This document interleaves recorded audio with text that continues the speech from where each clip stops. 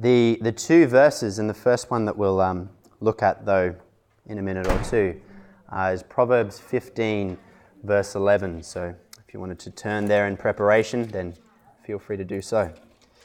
But chapter 31 of the London Baptist Confession of Faith is entitled, is entitled "Of the State of Man After Death and of the Resurrection of the Dead." And I want to read 3 paragraphs of it to you. It's neither long nor short. Paragraph 1 says, "The bodies of men after death return to dust and see corruption, but their souls, which neither die nor sleep, having an immortal subsistence, immediately return to God who gave them. The souls of the righteous, being then made perfect in holiness, are received into paradise, where they are with Christ, and behold the face of God in light and glory, waiting for the full redemption of their bodies, and the souls of the wicked are cast into hell, where they remain in torment and utter darkness, reserved to the judgment of the great day. Besides these 2 places, for souls separated from their bodies, the Scripture acknowledgeth none." And paragraphs 2 and 3 are somewhat shorter. Paragraph 2 says, "At the last day, such of the saints as are found alive shall not sleep, but be changed, and all the dead shall be raised up with the selfsame bodies, and none other, although with different qualities, which shall be united again to their souls forever." The 3rd paragraph goes on, "The bodies of the unjust shall, by the power of Christ, be raised to dishonor, the bodies of the just, by his Spirit, unto honor, and be made conformable to his own glorious body." We can see, even from that summary of various parts of Scripture, even from the get-go, that death for the Christian is something which is in fact entirely hopeful, and hence we can hearken to what Paul says in 1 Thessalonians, that we do not weep as others weep, we do not mourn as others mourn at the thought of death. We look forward to this wonderful resurrection of the just to eternal life with God, of the unjust to their right damnation, to their right punishment. I don't know if you've ever done it, but if you Google what happens after you die, there are, as one would expect, a variety of results from a variety of different perspectives. The first 3, just to not name, of course, all 1,006 of them, but the first 3, the first one is from the clevelandclinic.org, and it just simply describes the biological and physical processes which take place after a physical body dies. The vital organs stop working. Interestingly, as a side point, it notes that the brain may keep functioning for a couple of minutes after death, adding that this does not constitute consciousness or awareness. The second cab off the rank are your friends and mine, the Mormons, surprisingly to me. The Mormons will tell you that after we die, our spirit goes to the spirit world, subsequently to be resurrected into a perfect body, which was interesting to me, and only after that resurrection to be judged upon a mixture of Heavenly Father, as they refer to him often as, by a mixture of Heavenly Father's grace and also our works. And as another side point, I know just 1 or 2 verses sparingly from the Book of Mormon, but when I summarized that, I remembered a verse from 2 Nephi chapter 25, verse 23, which says this: "For we labor diligently to write, to persuade our children and also our brethren to believe in Christ and to be reconciled to God." Sounds good so far. "For we know that it is by grace that we are saved." Still sounds good so far. It is by grace that we are saved after all we can do. You have probably no clearer expression of the works-based nature of Mormonism than verses such as that. Interestingly, they cross-reference James 2 at that point, which talks about the nature of saving faith, that it produces works, which is errant at best. And the third link is similar to the first, coming back to our Google search. It simply describes the physical process of dying. Disappointingly to me, it's not until you get to the 18th link that you come across a Christian answer, this being, though, of fairly good quality from a website called gotquestions.org, which is answered by a variety of folks, but I find in general to be a good resource, though, of course, always needing discernment. So as I mentioned, we'll just look at two texts tonight. There'll be Proverbs 15:11, which I've mentioned just now, and subsequently Proverbs 14:32, and we'll read them in due course. So 15:11 says this: Sheol and Abaddon lie open before Yahweh. How much more the hearts of the children of man. This verse, in many ways, though, of course, describing death or the realm of the dead, is a verse which describes God's omniscience, his all-knowingness. And it implies that we are to fear him and watch our way, watch how we walk. But it does so by way of reference to death or to the realm of the dead, Sheol and Abaddon. Sheol, without giving a conclusive summary of every place you find it in the scriptures, Sheol is a place of the dead whereby they are punished, and it is not uncommonly translated as hell. Abaddon, again, not uncommonly used in conjunction with Sheol, such as we have it here, is largely synonymous. It refers to a place of judgment and destruction.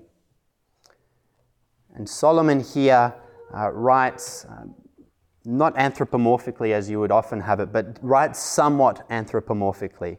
He writes from a sort of describing God in human terms, as it were. Sheol and Abaddon, we could summarize as the realm of the dead whereby punishment occurs, are experientially to humans unknown.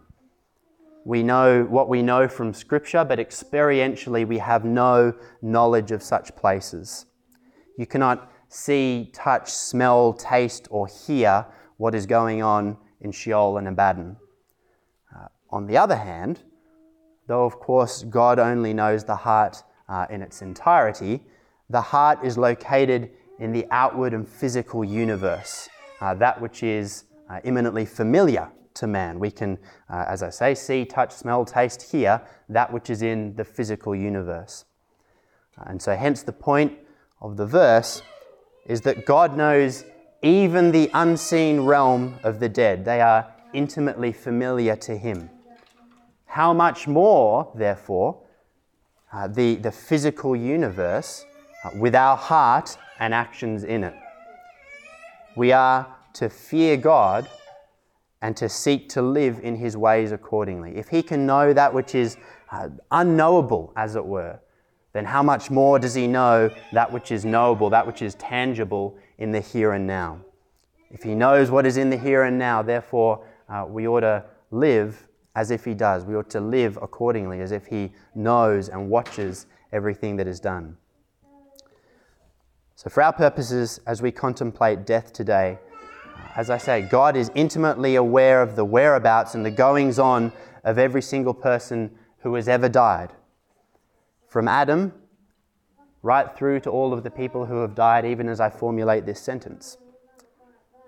He knows the whereabouts and the goings-on of all those in hell. Equally, he knows the whereabouts and the goings-on of all those in heaven. He has known all these things from eternity past. None of this is learned or new knowledge for God.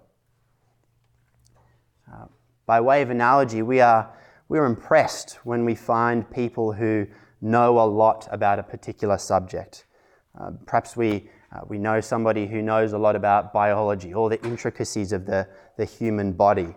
This is impressive to us. Or we might be impressed by someone who knows a whole lot about history. None other than our own Elijah. I am often very impressed by how much history a man can know. We're impressed when someone knows a lot about theology, someone who knows every jot and tittle of the original languages and can quote chapter and verse at the drop of a hat, as easy as can be. if we are impressed by such people as these and a dozen other examples that you could give, how much more not just impressed, but in awe and in fear ought we to be with our God, who, as I say, has intimate knowledge over such unknowable things as the realm of the dead, the course of history, and the course of the future.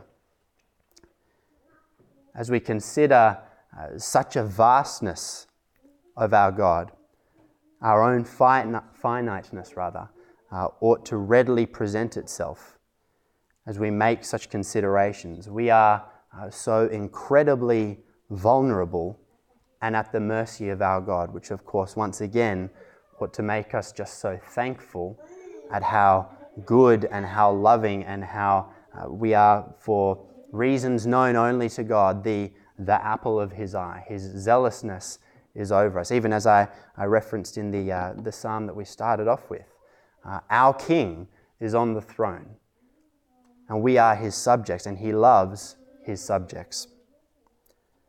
Thankfully, his character is good and his heart is toward us, which potentially leads us to the second verse. Potentially it's on the same page, chapter 14, verse 32 of Proverbs. It says, "The wicked is overthrown through his evil doing, but the righteous finds refuge in his death." You might like to turn to Philippians chapter 1.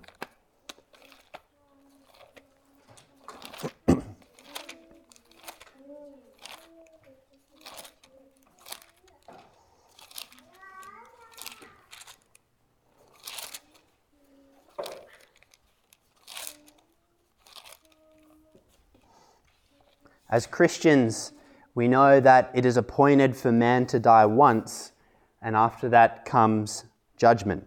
Hebrews 9:27.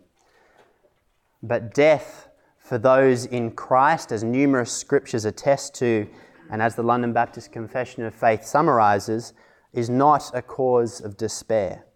It is not a cause of nothingness, nor is it a cause of anything bad, as it were. Philippians 1 verses 21 to 24 say this.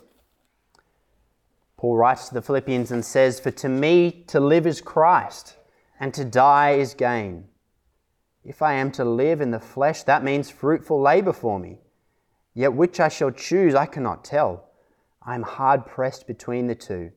My desire is to depart and be with Christ, for that is far better. But to remain in the flesh is more necessary on your account." I recently was talking with a co-worker. She had been at a funeral during the earlier parts of the day and subsequently came back to work in the latter parts of the day. And she was puzzled, a little shocked, you might say, at how I'm guessing the funeral was in a church, the person who had given the message had talked about the fact that this person was in a better place. Let's, for argument's sake, assume they were a Christian. They were in a better place, and really those of us who were left on earth were in the worse position. This person is with their Lord. They are in the better place. We who are left behind are really the ones who are in the lesser position. And my co-worker, though she would profess some faith in Christianity, couldn't really wrap her head around this concept. She thought, but this gentleman had a wife and had some children. Surely he wants to be around them and to be with them rather than dead and with his God. And she asked me, Tobias, what does your church sort of believe about death? Is it a good thing, bad thing, indifferent? I can't remember her exact words, but something along the lines of that. And I was able to say to her, well, of course we think that death is unnatural. Death was not a thing in God's original part of creation. It was only after we sinned that death came into being. And so death, at a bare bones level, has an unnaturalness to it. It's weird, and hence we mourn, part of the reason we mourn. And then, of course, it is the result of sin. But in line with what Paul teaches here, I was able to say, well, we believe, though, that to be in the presence of God this is the ultimate goal. Not that we neglect anybody whilst we are here on earth. Whilst we are here on earth, as Paul says, this means fruitful labor for us. We ought to pursue those whom God has put under our care, whom he has put in our circle of love and authority. We ought to pursue them, serve our God well. But to live is Christ, to die is gain. To be in the presence of God is far better for the Christian.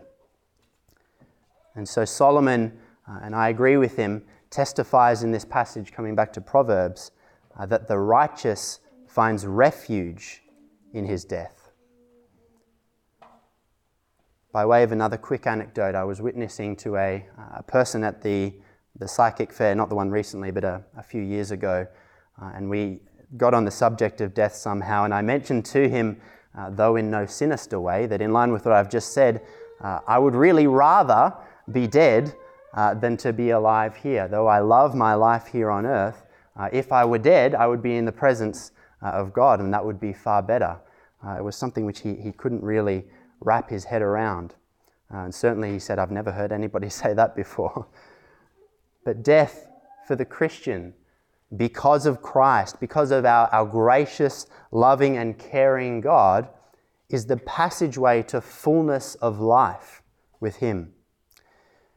And so far from being anything to mourn about, it is a cause of much rejoicing, though for a time those left earthside mourn the death of the person because of the unnaturalness to it and because we miss this person.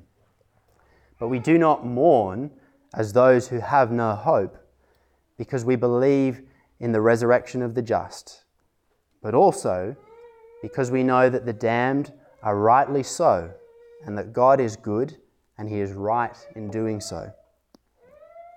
The righteous finds refuge in his death. And so to once again, as I did a couple of weeks ago, to once again quote the baddie from Pirates of the Caribbean, Davy Jones, do you fear death? No. Why, you may ask? Because as a Christian, all my sin has been paid for and justly dealt with by Christ in his life, in his death, in his his burial and resurrection. And because for me, to die is to be with my Lord, whom I and whom you love, and to be in his deepest and most intimate of presence for all eternity. To live is Christ, to die is gain. The wicked is overthrown through his evil doing, but the righteous finds refuge in his death. So to conclude, the fact the realm of the dead is a place that our God is fully cognizant of ought to increase our awe, our fear, and our worship of him. He is the one who holds the keys of death and Hades, the one who upholds the universe by the word of his power, and praise be to him for his mercy. He is the one who loses not one of those whom the Father has given him, but rather raises it up on the last day. God is fully cognizant of the dead, and we are entirely vulnerable to the same. The fact he has dominion over death ought to be a great comfort to us, not to mention the fact that he has such a love of his children. What's more, for the Christian, death is the mere entranceway to fullness of life. To live is Christ, and to die is gain. It is far better, as Paul says. Death for the Christian is a refuge.